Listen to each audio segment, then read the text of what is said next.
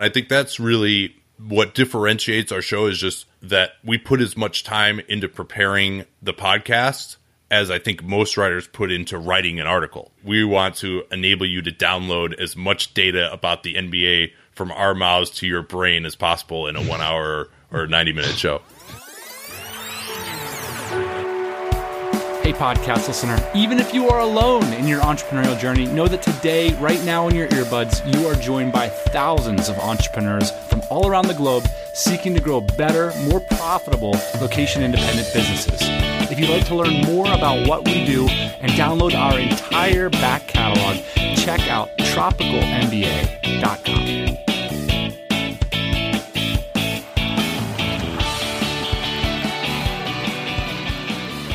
Now, today is the last part in our 3-part series of episodes about people that have turned topics they're passionate about into businesses. Today's guest is actually the podcaster that I've listened to the most this year. His name's Nate Duncan, and he's the founder of the Dunked On Basketball Podcast. And I'll play a quick clip of the show so you can get a taste for it. This clip features his co-host, Danny LaRue. This was, to me, one of the greatest NBA games of my lifetime, both in terms of the pregame stakes and then what it actually lived up to. So, Danny, this was just at least, I think, a top 5 most important game in NBA history that we were just at. Absolutely. And I think an important piece of context here is what Cleveland did over the entirety of their comeback. So now, Nate's only been podcasting for a little over a year, and he's turned it into a full-time living. I find it to be a very inspiring story and a great show. I mean, this is the show that so many NBA fans were craving. So in this episode, we're going to hear the story about how Nate started his show, grew his audience, transitioned out of a career as a lawyer, and became a full-time podcaster. Now, some quick things on the terms we're going to talk about. We're going to talk about the NBA, which is the National Basketball Association, the most popular basketball league in the world. It's based in the United States. We're going to talk about the CBA, which is the collective bargaining agreement. This is the document that sets the terms for how players and owners of teams share in the profits of the league. And we're also going to talk about front offices. The front office is how you refer to the management of an NBA team, and that'll include things like the owner of the team, the general managers, and so on. Yes, for my fellow Hoop fans, there's a lot of basketball talk in this episode, but there's also a lot of interesting insights about how he went about monetizing his podcast and what he might have done differently if he was starting all over again. So I hope you enjoy this conversation as much as I did. If you want to check out the show notes to everything mentioned in this episode, you can go to tropicalmba.com/basketball. I start this conversation by reading a quote back to Nate that he wrote just over a year ago.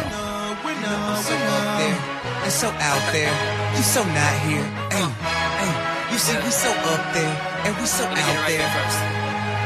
Hey, I'm waking up in the morning. So a year ago, you wrote, "I still practice law and really enjoy it. My field isn't related to basketball at all, and I avoid mixing the two. I balance them by having zero life outside of basketball and law, and not sleeping that much, especially from April to July." So April to July is playoffs. What happened in the last year? How has your life changed? Well, in October, I decided that I was going to quit being a lawyer and just focus on being a journalist, mostly podcaster, full time. My girlfriend was very helpful in kind of encouraging me to do it. And, you know, we were going to kind of live life on the cheap together. And also another thing that was an influence for me is I actually had an interview with an NBA team for a salary cap position, which I didn't get.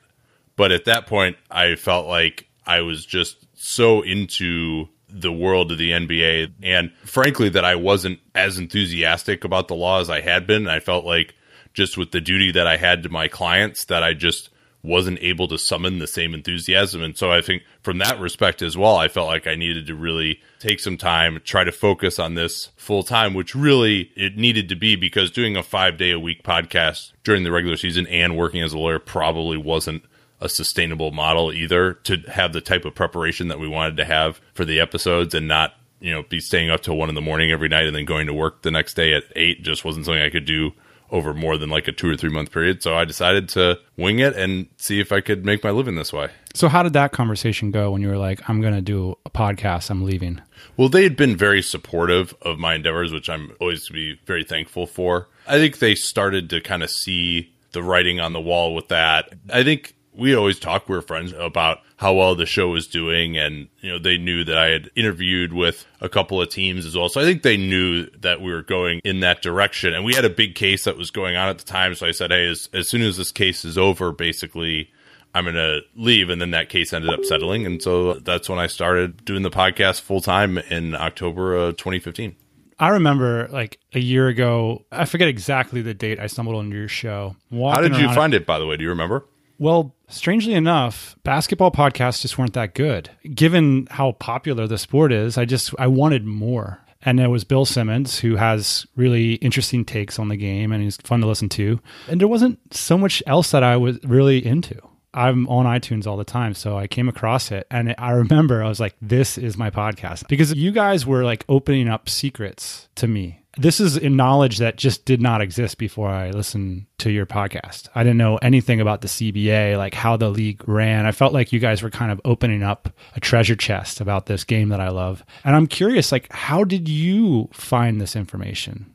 I'd played high school basketball. I loved basketball. I always played pickup, which I think is somewhat important, at least from a scouting standpoint, because I think where I start is just thinking, even though I'm old and broken now, of just like, all right, if I were this guy's size, like how would I try to guard him, I think, or how would I try to score against this guy? I think that sort of from the individual matchup level, that's sort of where my analysis begins. Then I started reading guys like John Hollinger very early on, even before he was at Sports Illustrated. He had a site called alleyhoop.com, reading True Hoop. And it got to the point where I would just read 2.5 hours every day about the NBA. That's how I spent a lot of my time. I obviously watched a ton and started to just develop my own opinions. But I never really had that many people around me who were really into the NBA.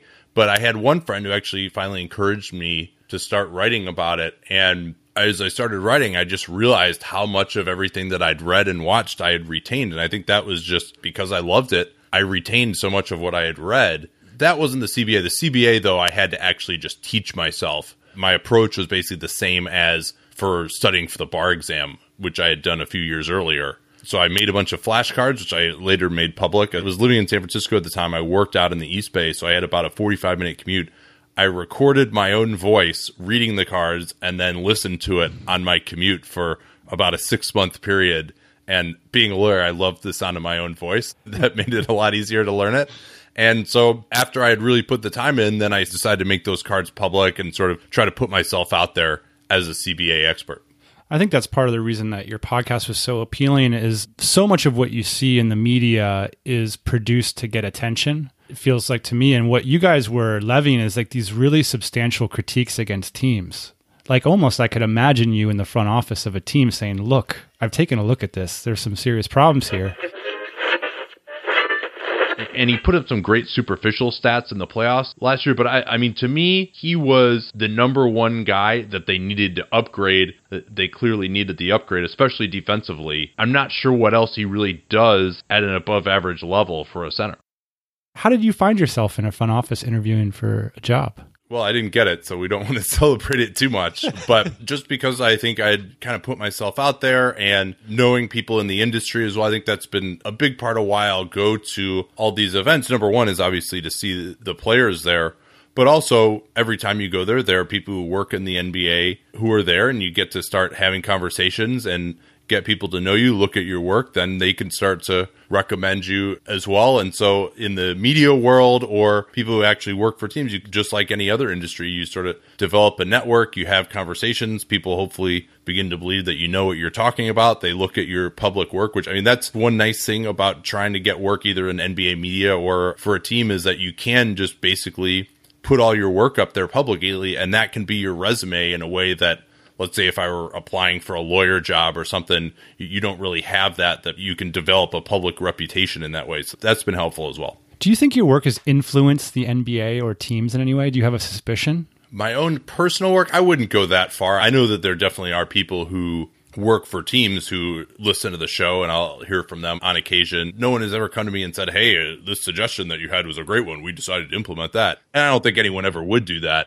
But everything that we read, sometimes even I think when it's stuff that we wish it wasn't influencing us, influences us to some degree of just what the conventional wisdom is, or just another course of action to consider, or, hey, this is something that we might want to change about our process. So I would hope that just because I know that at least some people in the league are reading and listening to my stuff, that it is having some sort of an effect beyond that sort of more macro way of it. I don't know whether I've ever influenced any specific courses of action or not. I would say probably not. I think it's fascinating when you look at a story like yours, because a lot of times people will be scared to get into like a very competitive space. And you look at something like the NBA, it's this global brand. How could there be a space for one more journalist? Did you ever think like that? There's ESPN, there's Sports Illustrated. How can you find a space for yourself? It's interesting. I think by doing it more and more, I started to get a little bit of confidence to it. My initial idea was that I wanted to start this blog and actually not even necessarily write about the NBA. I had this book idea, which I'll keep to myself in case I want to write it someday. But I felt like I wanted to just develop a little bit of a following so that I could then have some sort of a way to market this book. And then I soon realized that I was much better at analysis than I was any sort of more prose-based writing, I guess you could say, storytelling. So I stuck with it. And then once I started to meet people and I felt like I was doing a pretty good job and that I had a good knowledge base, I continued to develop my knowledge base. It happened so incrementally that it didn't seem as crazy at each individual step. But I always try to remember that, look at where you came from. If you talked to like 2010 Nate Duncan and told him that this is where you are now in life, this is what you do for a living, that he would just be so happy and so ecstatic. And, everybody, no matter what you do in your life, you're going to come up with various things where setbacks or just having a bad day or whatever. And I always try to remind myself on those days that like you're doing what you love. This is awesome. Like you would have never thought that this was possible, and just enjoy every day as much as you can. What was hard about it? It seems like you transitioned pretty smoothly. What were the hard parts of this for you? Well, definitely, I would say having a couple of interviews with teams where I didn't get the job, that definitely was something that I'd be kind of sad about that for a week or so. But that happens with everything. I mean, there's plenty of times where I would go up and talk to someone at an event in the NBA and they, worked for a team or even some of the media, and like, you have a blog, it's called the Team Rebound. Like, who the hell are you? Why should I talk to you? And 50% of the time when you try to start a conversation with somebody, when you're at that level, that's what's going to happen. I sympathize with those people now because I'll get plenty of requests on Twitter every day. Hey, can you look at my writing, or love your work, or just people asking me a question or whatever. And I just don't have time to respond to all of them. So I don't think that it was anything where they're trying to big time me at all. And they probably should have been big timing me because I had no record and I had my own site that had a stupid name. There are plenty of people that I've seen at probably 5 events, 10 events that, I said hello to. And then the next time I would say hello, knowing that they didn't remember me from saying hello the last time. And finally, you just work your way into their consciousness and you're able to have a conversation with people that you never would have thought would have given you the time of day a few years ago. But it's definitely difficult to come, and still even, a lot of people have never heard of my podcast. I don't write for a huge outlet that people really know. When I say it, I wrote for The Cauldron or Basketball Insiders. A lot of people haven't heard of those publications. If I wrote for ESPN, it'd probably be a little bit easier. Right. So, I mean, every conversation that you have, there's always the idea that it could just be a setback and the person is just not going to know who you are and try to get out of the conversation, which it doesn't mean they're a bad person. That's what a lot of people do, because these people get annoyed by people wanting jobs or whatever on a regular basis. Why James crying? 'Cause he just got knocked down. I ain't even lying. Yo, he just got knocked down. Yeah, he was standing in the way. So Can you take me to the story of the first podcast you put up? How did it go for you? Yeah, we just recorded over Skype. Danny was really great with the technical stuff early on. This is Danny LaRue. Yeah, my very frequent co-host, and he was very supportive, obviously, in getting the show going, and he's indispensable. There's not a lot of people who are willing to start recording a podcast at midnight on the West Coast and have also watched all the games beforehand. I mean, I had started talking to him about the concept of the show, that we basically wanted to have a NBA podcast that, if you listen to this show, you basically would be up to date on everything that's happening in the NBA. It would be sort of the equivalent of a nightly highlight show but a podcast. And we also would get into some deeper topics as well. And so, yeah, we recorded over Skype. Danny recorded it. He was the one just putting the podcast up at that point because he wasn't working as a lawyer. I had to go to work the next day at 7:30 a.m., 8 a.m. We'd finish recording at like 1:30 during that time. We wanted to start it right before the playoffs. So that's how it started. I mean, I didn't even have a mic. I was just recording on my computer. And then when people started complaining about the audio quality, I soon realized that we needed to have a better solution there for sure. But yeah, that's how it started. I mean, Danny was always the one to put the show up for maybe those first 3 months or so until, I really started thinking of doing this full time. Was there a moment that you were like, we might be onto something here? Yeah, it was interesting. We had no idea how many people were listening for the first 3 months or so of the show. And then I think when we started really jumping up the iTunes rating, I had no idea that iTunes gives this huge boost to new shows. So at one point we were like number 3 in the iTunes sports ratings. And I was like, number 3, that's amazing. But it was so weird seeing that and having no idea how many people actually were listening to the show at the time. And then also I got a call from SeatGeek as well, because people there listened to the show and they were like, yeah, we'd like to sponsor you. How many people listen to your show? Then I was like, oh, I should probably change to a platform where I can tell how many people are listening to my show so I can actually hopefully make a living off of this thing. So I want to talk about the business stuff a little later, but I'm curious, how do you guys prepare to record a show? Sure. For example, when we were doing the off season, like the mock off season, that obviously just takes a ton of work. And you have to come up with plans for all the team and sort of what you think a good value would be for all the players. Those episodes take a ton of preparation.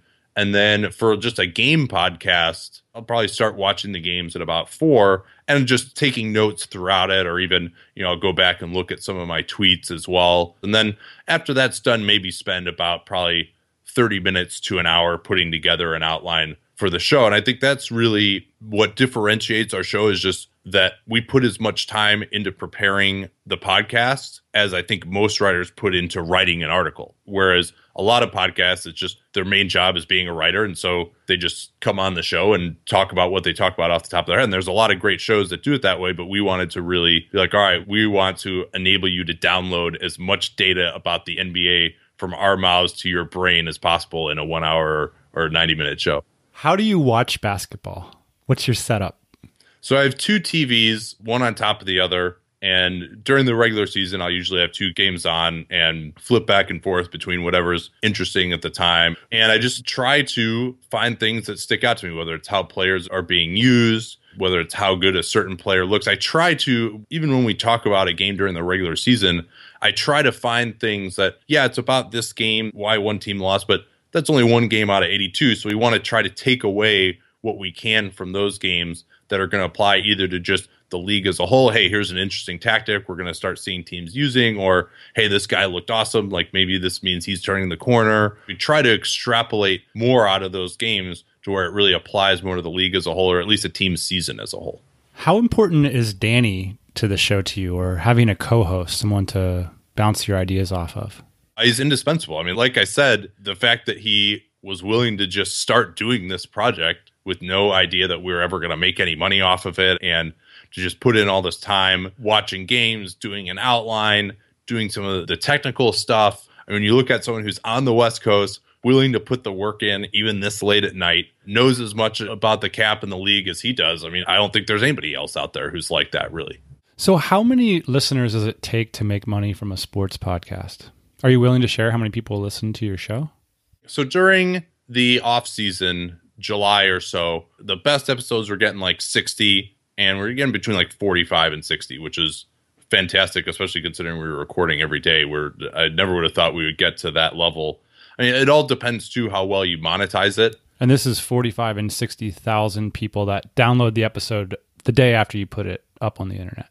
Yeah, I mean, usually the lifetime of our shows, a lot of them are pretty topical. Some of them will stay green for longer, but generally the bulk of our listens will come within 2 days of the show being posted, especially if it's during the playoffs or as signings are occurring. And so there's new news coming in. If it's something like, hey, we're going to rank the 100 greatest players of all time, that can be something that'll stay green for longer. But yeah, it's usually that type of time frame for us. So when I listen to your podcast, you have a motley crew of advertisers. It's not the usual suspects. So could you walk me through how you've identified these companies that are paying you essentially to do reads in the middle of your show? Yeah, it has been interesting. Now I'm working with a company called Midroll, which is one of the most respected podcast advertising companies. And they have pre-existing relationships and are introducing me to some other products. Obviously, before I actually have the product on the show, we test it out and make sure that it's something that we feel like we can get behind. Because as you probably know too, research has shown that when you do podcast advertising, it takes on more of an endorsement type of quality because hopefully your listeners listen to you and trust you. I take that trust very seriously, and I want to make sure that, I treat it almost like I'm giving the product a review in the ads more than just, oh, hey, they're paying me to just read this thing. It's been kind of the ones that we weren't as enthusiastic about. So I have now focusing on ones where we definitely have turned down advertisers that we didn't feel like we could be enthusiastic about because, I feel if I'm recommending something, it should be something that I think is awesome. They will bring me stuff. I had Blog Talk Radio doing my ads before that. They would bring me stuff on occasion, but early on, it was mostly me just going out of my way and trying to find companies that I really liked, products that I really liked that I thought were kind of revolutionary products. Like Helix Sleep, for example, is a mattress company that my girlfriend and I bought the mattress beforehand. And then I was like, they're a startup. Did you just send them an email or? Well, no, I think I actually just either tweeted at or DM'd their Twitter account initially. Huh. That 3D body scanner that we have on there, I became aware of that. And I actually got in touch with the CEO, who was still at the point where he was actually sending out emails to every person who bought one himself saying, here's what the deal is, here's how you redeem it. So I just responded to that email and said, hey, I have a show. I'd love to come check out the product. I had already ordered one. So we have a good relationship now. So those are some of the stories of just, I had time during the day. I needed to not starve. And so I was like, all right, I need to go out and try and find some sponsors here. How did you know how to negotiate? The numbers I find on the internet say that you get $1,000 for 40,000 downloads or something like that. With some of the companies that I was working with and also just some research, you find that like podcast CPM, so basically like cost per thousand is the way that they do it. So usually CPMs are a mid-roll, which is a read in the middle of the show. And you can get maybe from like on the lower end, $15 per thousand listeners up to maybe 25 if you're at the level of show. Some of the crazy shows that get hundreds of thousands or millions of listeners, they're at a much higher level than that. But you could do the math on that for what each ad might be worth, but that's a certain kind of ads from more established companies. Some of the less established companies, we just arrived at more of a CPA model, which is basically you get a percentage of each actual sale that comes from there. Those are a little bit less desirable if you're a podcaster because obviously advertising has more of an impact than simply just, okay, we got a direct sale from this because people have now heard of the company and that's worth something too. With our listenership, we are doing okay now, but we still would like to get more sponsors on. And I think it's a little bit different for us because most podcasts, there's one episode per week or so. What we'd like to do, we think is fair, is like one pre-roll beforehand and then 2 mid-rolls. We think that over an hour show, that's not particularly obtrusive because radio has 20 minutes of commercials per hour. So if we have 3 minutes of commercials per hour, that's not too much of an imposition on our listeners. We don't have that many yet. We'd like to have more. So if you're listening and you're an advertiser, feel free to get in touch with me. My email is in my Twitter bio. But we're doing okay now. But with the level of listenership that we've grown to over the past 2, 3, 4 months or so, we should be able to start doing better. But it's a question of actually getting those advertisers on there. And with the number of shows that we have, I think that could be a lot of work. Depends on what kind of fans you're collecting, I suppose. Yeah, and I think our demographics are pretty good. We did that survey a little bit ago, which our listeners were awesome at. Can you describe how you did that process? I thought that was fascinating. You did a drive. Basically, you advertised for yourself on your show for a few weeks. Yeah, it wasn't that. I think it was only we did like maybe 3 or 4 episodes. It was important because we got that survey. And number one, just being able to take our demographics to advertisers, but also to be able to see what the response rate is was perhaps even more enlightening. And we got a 14% response rate when the typical podcast gets 2 to 8%. I believe in transparency about all this type of stuff. I really like that. And so I said, hey, this is what the typical podcast gets in terms of response rate. Like, hey, Dunked On listeners, can we beat this? And it was really touching to me to see how many people, to say that like 14% of people that listened to the show actually responded to the survey was unbelievable to me. I was really touched by that. And that's been instrumental in helping to get more sponsors for us. And also, I think our demographics are really good too. The nature of the content, I think it's like, the sort of people who are interested in that level of detail are people who, are kind of smart professional people who are also interested in trying to find new solutions or are willing to be early adopters and try new products in their personal life as well. And so I think that's why some of these sort of more, I guess you could say, less traditional products that we've advertised on the show have done well, because I think our listenership is open to those sorts of things. You came from a career that's traditionally attached with a lot of prestige. Like if you say that at a cocktail party, people would nod their heads and say, yeah, well, great job, Nate. How do people respond now when you tell them, I have this podcast about the NBA? It's interesting. A lot of people who don't know anything about the NBA don't really understand it at all, especially people who are kind of the older generation from mine, who don't really listen to podcasts or even necessarily know what they are. And you have to kind of explain that. Everyone thinks it's really cool that, I'm able to kind of be living my dream right now. I think everyone's really happy for that. And then, a lot of people just want to talk NBA, and that's always cool too when I tell them that. But it's definitely interesting saying that instead of, I'm a lawyer. It's just nice. Like, I just have a lot more confidence when I'm just even introducing myself to the average person, because I love what I do and I feel good talking about it. Whereas when I was a lawyer, I just didn't really enjoy talking about it that much. Now, being able to do something like this and have not everybody, but a fair amount of people be interested in it, like, it's kind of cool. So if you got the chance to run it back from the beginning, what would you have done differently this past year? We would have tried to improve the audio quality earlier. I think I just didn't realize what an issue that was. That would be a huge one.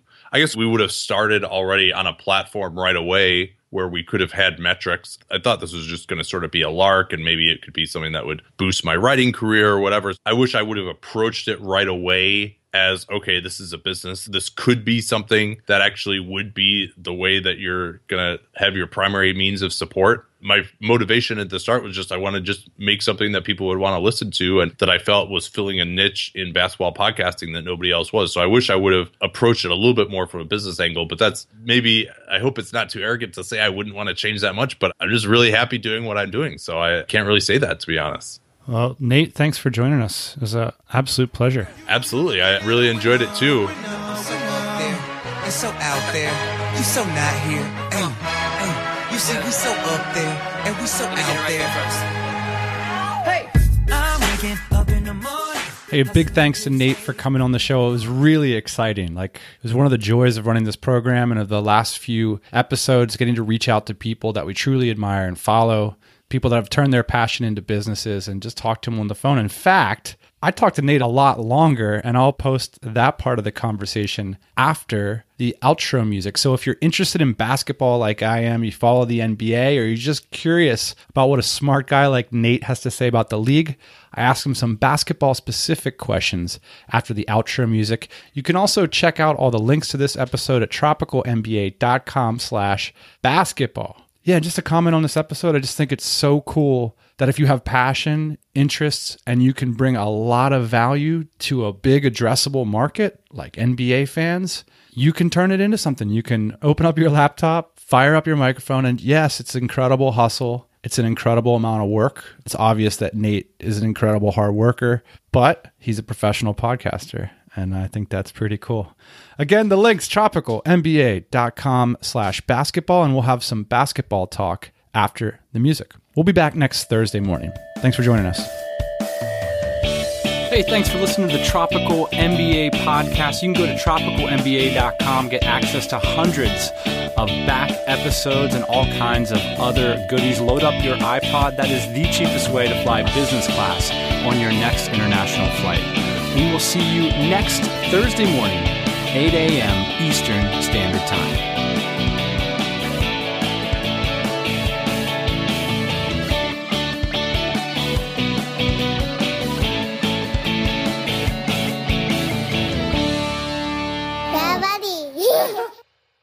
I would love to impress you with clever basketball questions, but for the benefit of the listeners who don't, on an addictive nature, listen to your podcast on a daily basis, I'm going to ask you some questions about the NBA, some of which you might have answered in the past. So the first one is this. What rule change would you most like to see in the NBA? Oh, that's easy. I would like to see them move the charge circle out. For those who don't watch basketball that much, there's a circle under the basket that I think has a radius of 3 feet, where you cannot be called for an offensive foul if you make contact with someone down there. There's some exceptions to that, but that's the short way to look at it. And We see all the time players get hurt when they jump in the air and guys undercut them. And so if you move that circle out far enough to where if someone is going to take a charge, which is basically you jump in front of the player and fall down and the ref rules that he ran you over, which I think is kind of dumb anyway. But at least if guys are going to do that, now you have to do it far enough out that you would make contact with the guy before he takes off and gets in the air and can really, get undercut and hurt himself or, land on someone's foot and sprain an ankle. So that would be my number one thing. I mean, I would like to just get rid of that call, the charge call, almost entirely. But that's not realistic. Coaches would never agree to that. So I think a way to accomplish many of the same objectives that people would actually agree to is just pushing that circle out a little bit further so that you don't have guys getting undercut in the air. That's probably would be the number one.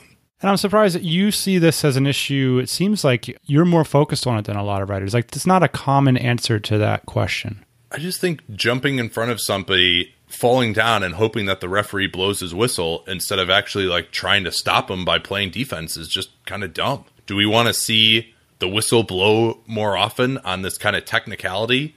Or do we want to see a great play? I mean, what makes basketball great probably more than anything is guys trying to go up and dunk or shoot a layup and someone trying to block the shot. That's the most exciting play probably in basketball. And instead you're taking away 10 of those per game, maybe not that many, but probably at least 5, to a guy trying to fall down on his butt and hope that the referee agrees that he was barely in front of the guy instead of still moving when he tried to jump in front of him and fall down. We recently were watching the Olympics.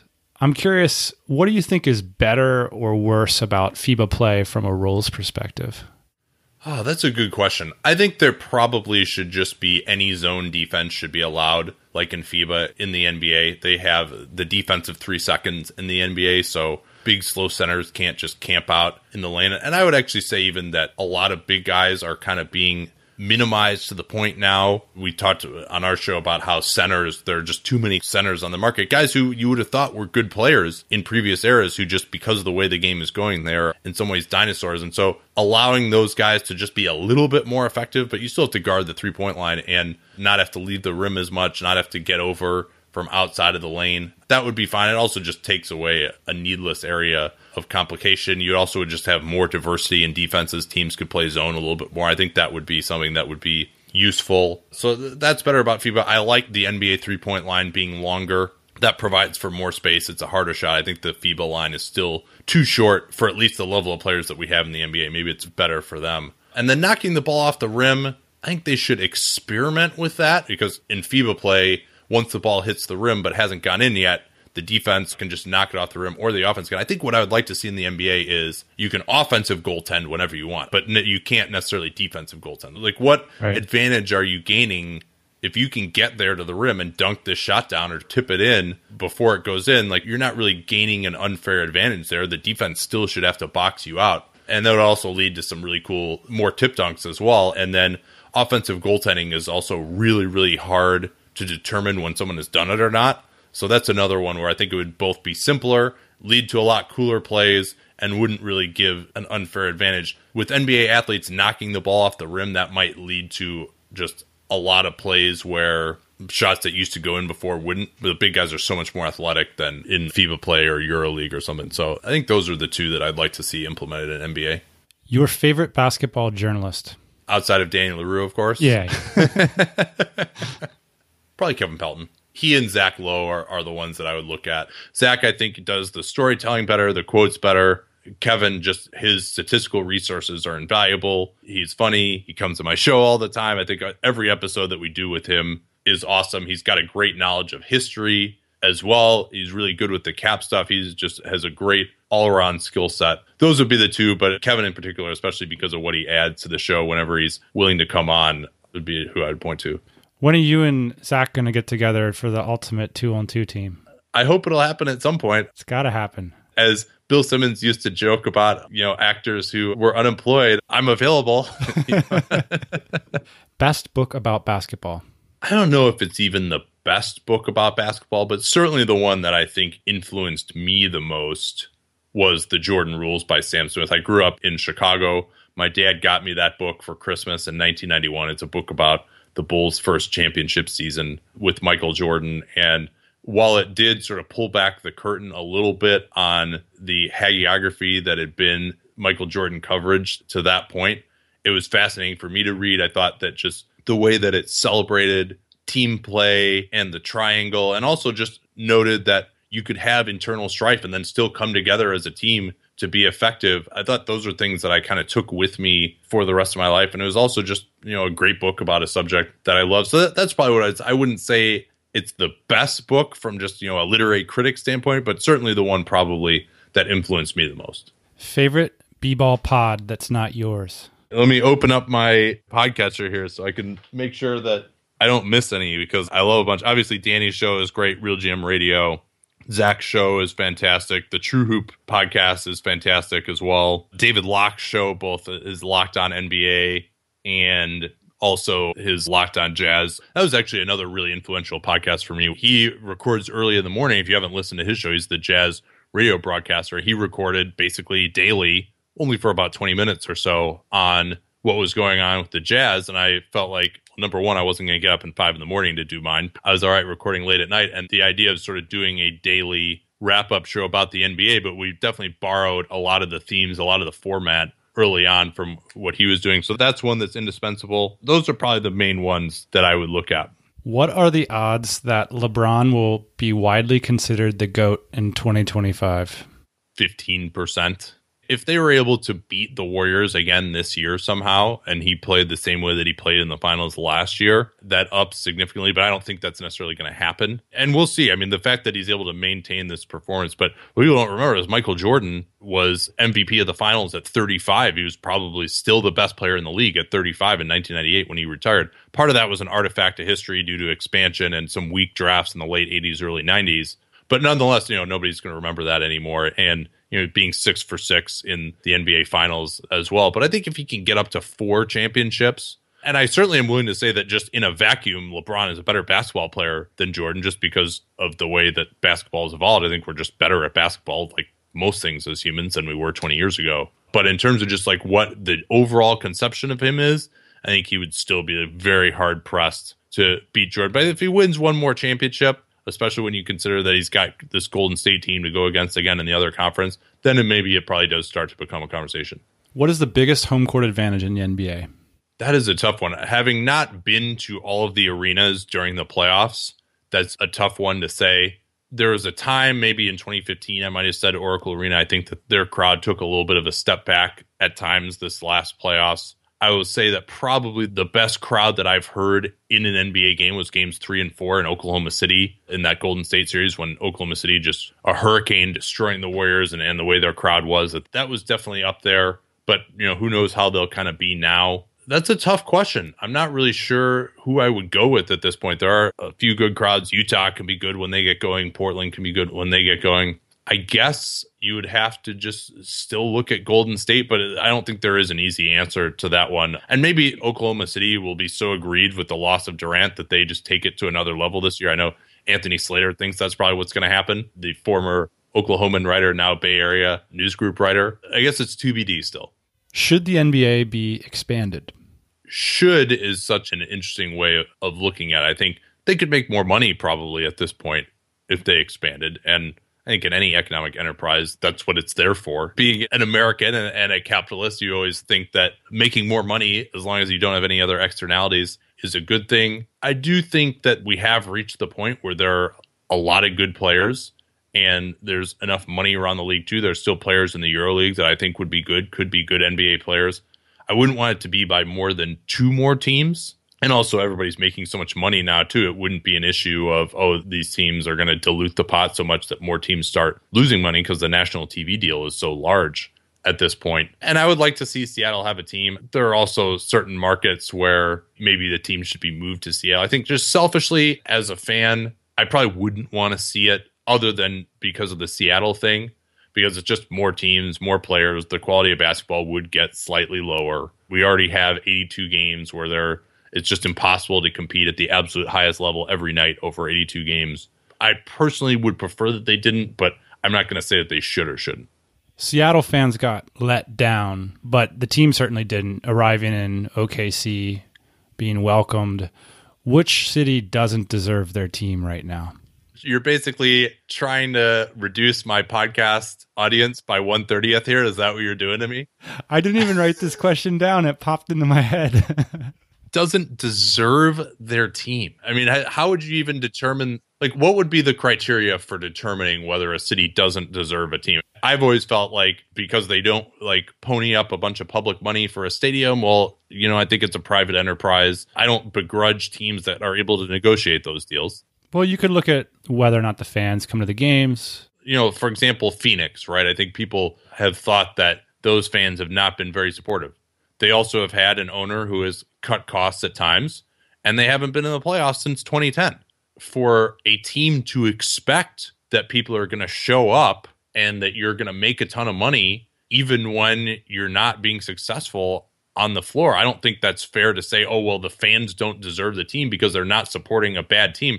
I'm trying to think if there are good teams that aren't being supported. Maybe you could look at Atlanta as one of those that doesn't get as much support maybe as their success over the last 8 or 9 years might indicate that they should have. I mean, I'm trying to think of other good teams that don't really get as much following as they should. The Pacers always are kind of at the bottom of the league in profits, but they have a good home crowd during the playoffs when they're good. But yeah, they definitely are a team that doesn't get a ton of support when they're not good. I mean, other than that, you're looking at teams, the Sixers, they've been moribund for a while. It's a huge market. It is a passionate basketball market when they're good. I wouldn't say that there's anyone that would fall into that category for me, really, to be honest. Who do you think will surprise fans most the next season? Which team? Similar to maybe a Charlotte this year. Ooh. Yeah, I haven't started thinking about this too much. Let me think about it. Some potential candidates, maybe I'll just kind of run through them and then we can narrow it down. Denver, I think, is one that could surprise people, especially if Wilson Chandler can come back healthy. I think the Pacers in the negative direction could surprise people. I think Minnesota, but I mean, a lot of people are saying already that they could be pretty good. Actually, maybe the Pelicans would be one if they can actually stay healthy. If you could guarantee me that Anthony Davis would be healthy and playing at his usual level next year, and he supposedly has started on-court activities and is supposed to be back for training camp, but you never know when someone comes off a surgery. I would say New Orleans, maybe they could have a better defense than people expect and kind of sneak into the bottom of that West playoff picture if they're healthy. But you know, that's always a question with the Pelicans. What is your favorite NBA uniform? By the way, this is super fun for me. The Bulls red road uniforms would be up there for me.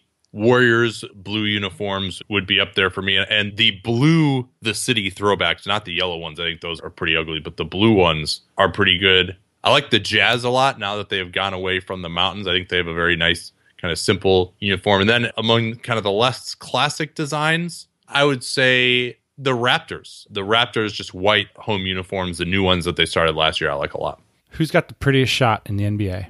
Klay Thompson. All right, there's $1 million on the line, and you have to construct a 3-man. This is my final question. You have to construct a 3-man half-court team around yourself. Oh, no. Okay, so you're the team captain, and you get to choose 2 players. Who would you choose? Are we just playing at the Y, or are we playing against like other NBA players? They have these like 3-on-3 tournaments around the world, you know? And so I don't know what rule system we're playing under, but assume that anybody could show up. We're talking pros from Europe, could be semi-pro guys, okay, could be some stragglers from the NBA showing up. But you got to go in there with a lot on the line, and you want to win. All right. I think our idea would be that we would want to be able to switch as much as possible. Like a pick and roll in 3-on-3 is, you know, way more unstoppable than in 5-on-5. So LeBron James would be one of them for sure. Let's see. I mean, I probably would want another wing. Anthony Davis would be one if he were healthy. I know he's not a wing. Kawhi Leonard would be up there. Kevin Durant. I'd probably say LeBron James and Kevin Durant would probably be it, I think. That'll do. And what are the odds the Warriors will win the championship in 2017? 65%, we'll say. You gave Team USA 60%, and they won by 30 points. Well, that was because they only had 3 games to win. And they also playing terrible for the first pool play. So I would say, yeah, because over the course of an NBA season, it's just injuries. I mean, I think if you could guarantee me that their 5 best guys would be healthy all throughout the playoffs, I would probably be 80%, 85%. But you just don't know if one of their best guys gets injured. If Draymond Green goes down, or if Kevin Durant goes down, or Steph, or even Klay, like any one of those guys, and then it becomes a lot more difficult for them. Most of that variability is just injuries and a long NBA season, that kind of stuff. If we were starting the playoffs and they were all healthy, I would probably put it at 80. It's interesting to think about. You guys often will analyze the game from first principles. I don't think much is sad about the NBA, but injuries is one of the things that jumps into my head. And you wonder, if you were just designing the ideal league, if you weren't thinking about money, you wouldn't need these guys to be playing 82 games, would you?